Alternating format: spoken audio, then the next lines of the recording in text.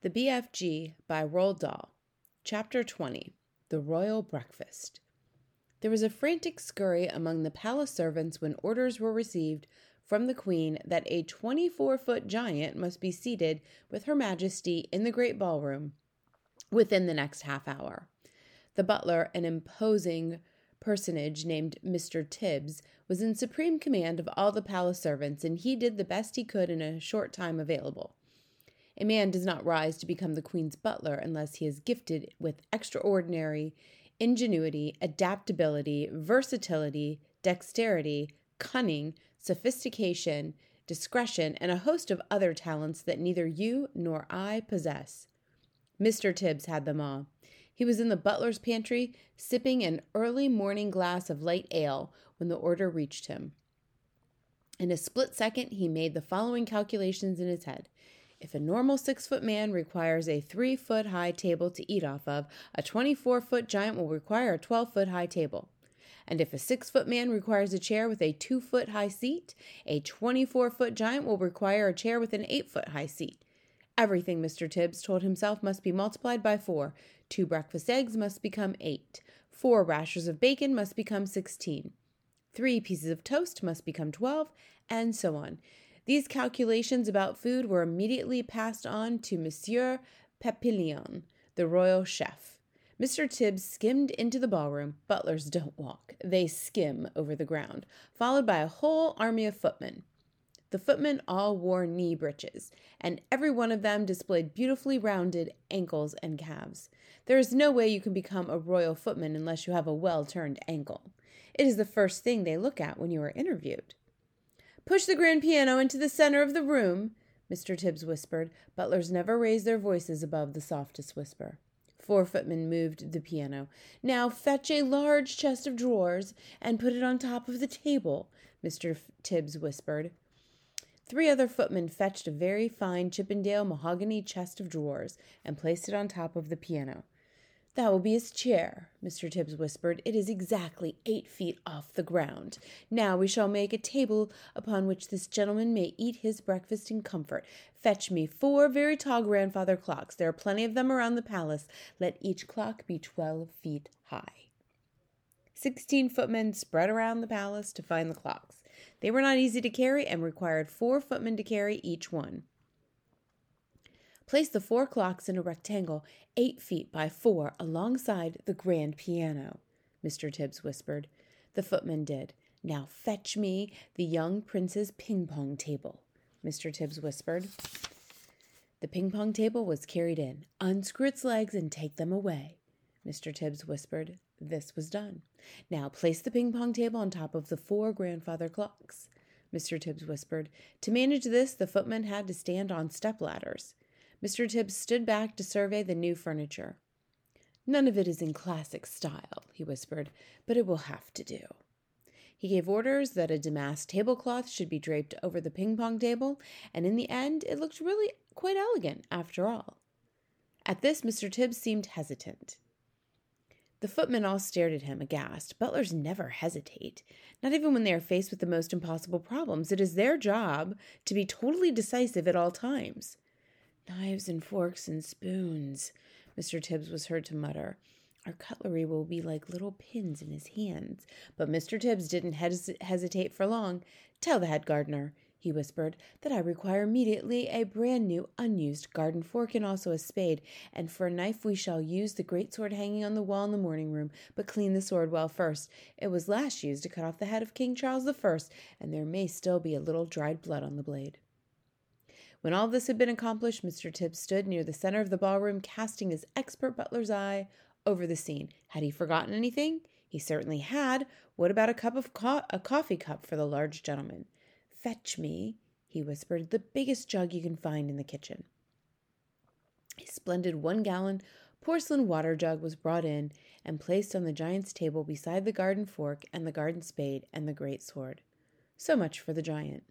Mr. Tibbs then had the footman move a small, delicate table and 2 chairs alongside the giant's table.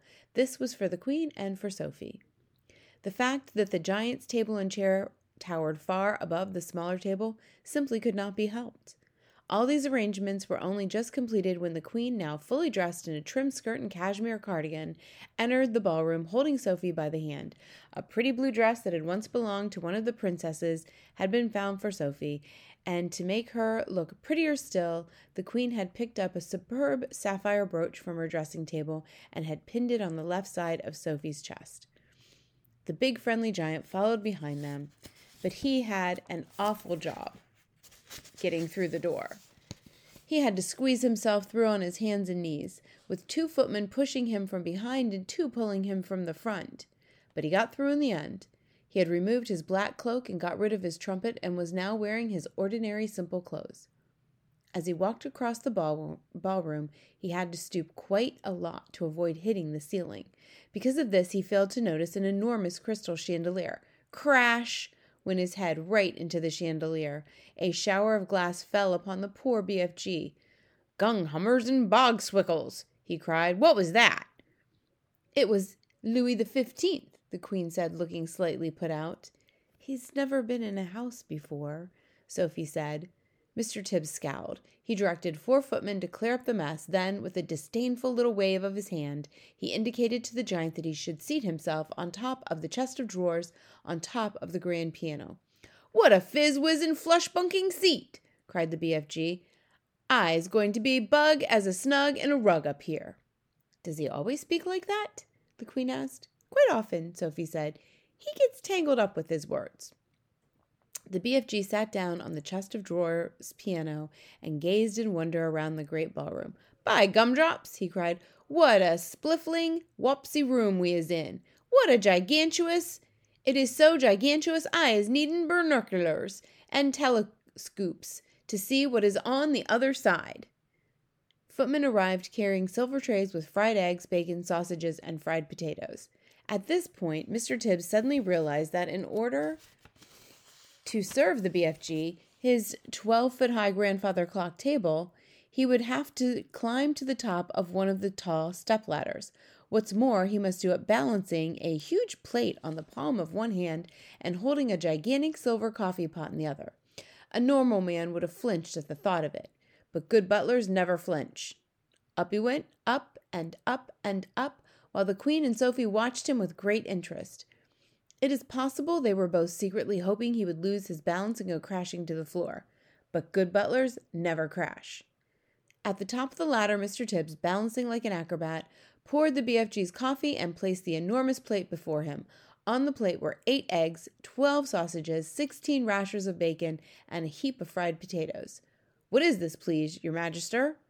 the BFG asked, peering down at the Queen. "He's never eaten anything except snozzcumbers before in his life," Sophie said. "They taste revolting."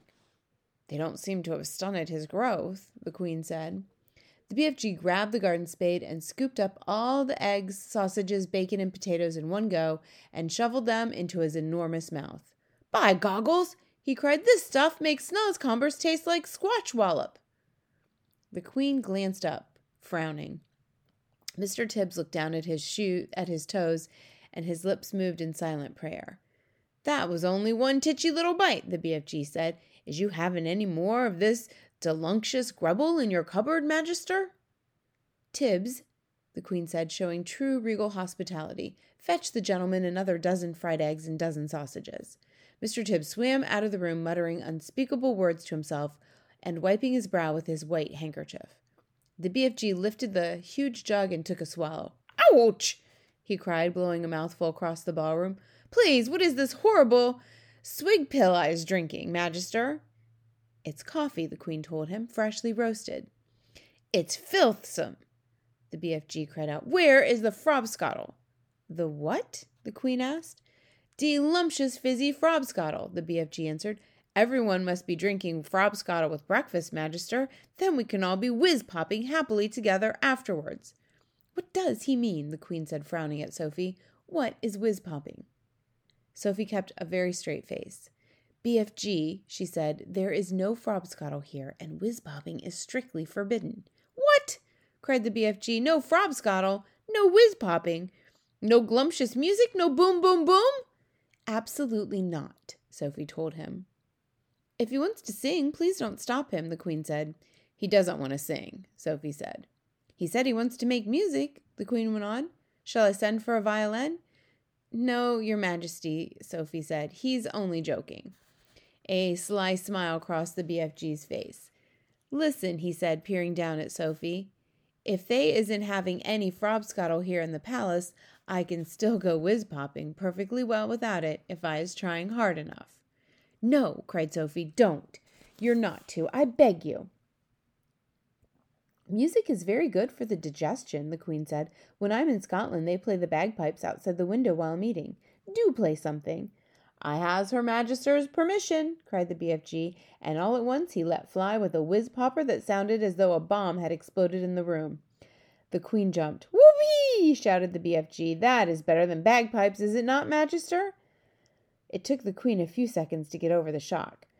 I prefer the bagpipes, she said, but she couldn't stop herself from smiling. During the next 20 minutes, a whole relay of footmen were kept busy, hurrying to and fro from the kitchen, carrying third and fourth helpings and fifth helpings of fried eggs and sausages for the ravenous and delighted BFG. When the BFG had consumed his 72nd fried egg, Mr. Tibbs crept up to the Queen. He bent low from the waist and whispered in her ear, Chef sends his apologies, Your Majesty, and he says he has no more eggs in the kitchen. What's wrong with the hens? The Queen said. Nothing's wrong with the hens, Your Majesty, Mr. Tibbs whispered. Tell them to lay more, the Queen said. She looked up at the BFG. Have some toast and marmalade while you're waiting, she said to him. The toast is finished, Mr. Tibbs whispered. And Chef says there's no more bread. Tell him to bake more, the Queen said. While all this was going on, Sophie had been telling the Queen everything, absolutely everything, about her visit to the giant country. The Queen listened, appalled.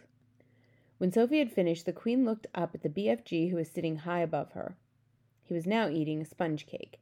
Big friendly giant, she said, last night those man-eating brutes came to England. Can you remember where they went the night before? The BFG put a whole round sponge cake into his mouth and chewed it slowly while he thought about this question. Yes, Magister, he said, I do think I's rememberin' where they said they was going the night before. They was galloping off to Sweden for the Sweden sour taste. Fetch me a telephone, the Queen commanded. Mr. Tibbs placed the instrument on the table. The Queen lifted the receiver. Get me the King of Sweden, she said. Good morning, the Queen said. Is everything all right in Sweden? Everything is terrible, the King of Sweden answered. There is panic in the capital. 2 nights ago, 26 of my loyal subjects disappeared. My whole country is in a panic. Your 26 loyal subjects were all eaten by giants, Queen said. Apparently, they like the taste of Swedes. Why do they like the taste of Swedes? The King asked. Because the Swedes of Sweden have a sweet and sour taste. So says the BFG, the Queen said. I don't know what you're talking about, the King said, growing testy. It's hardly a joking matter when one's loyal subjects are being eaten like popcorn. They've eaten mine as well, the Queen said. Who's they, for heaven's sake? The King asked. Giants, the Queen said. Look here, the King said. Are you feeling all right? It's been a rough morning, the Queen said. First I had a horrid nightmare, then the maid dropped my breakfast, and now I've got a giant on the piano. You need a doctor, quick, cried the King. I'll be all right, the Queen said. I must go now. Thanks for your help. She replaced the receiver. Your BFG is right, the Queen said to Sophie. Those 9 man-eating brutes did go to Sweden. It's horrible, Sophie said. Please stop them, Your Majesty. I'd like to make one more check before I call out the troops, the Queen said. Once more she looked up at the BFG. He was eating donuts now, popping them into his mouth 10 at a time, like peas. Think hard, BFG, she said. Where did those horrid giants say they were galloping off to 3 nights ago? The BFG thought long and hard. Ho, ho, he cried at last. Yes, I is remembering. Where? Asked the Queen. One was off to Baghdad, the BFG said. As they is galloping past my cave, Flesh Lump Eater is waving his arms and shouting at me, I's off to Baghdad, and I'm going to Baghdad, and Mom, and every one of their 10 children as well. Once more the Queen lifted the receiver. Get me the Lord Mayor of Baghdad, she said. If they don't have a Lord Mayor, get me the next best thing. In 5 seconds, a voice was on the line. Here is the Sultan of Baghdad speaking, the voice said. Listen, Sultan, the Queen said. Did anything unpleasant happen in your city 3 nights ago? Every night unpleasant things are happening in Baghdad, the Sultan said. We are chopping off people's heads like you are chopping parsley. I've never chopped parsley in my life, the Queen said. I want to know if anyone has disappeared recently in Baghdad. Only my uncle, Caliph Harun al-Rashid, the Sultan said. He disappeared from his bed 3 nights ago together with his wife and 10 children. There you is, cried the BFG, whose wonderful ears enabled him to hear what the Sultan was saying to the Queen on the telephone. Flesh lump eater did that one. He went off to Baghdad and Mom and all the little kiddies. The Queen replaced the receiver. That proves it, she said, looking at the BFG. Your story is apparently quite true. Summon the head of the army and the head of the Air Force immediately.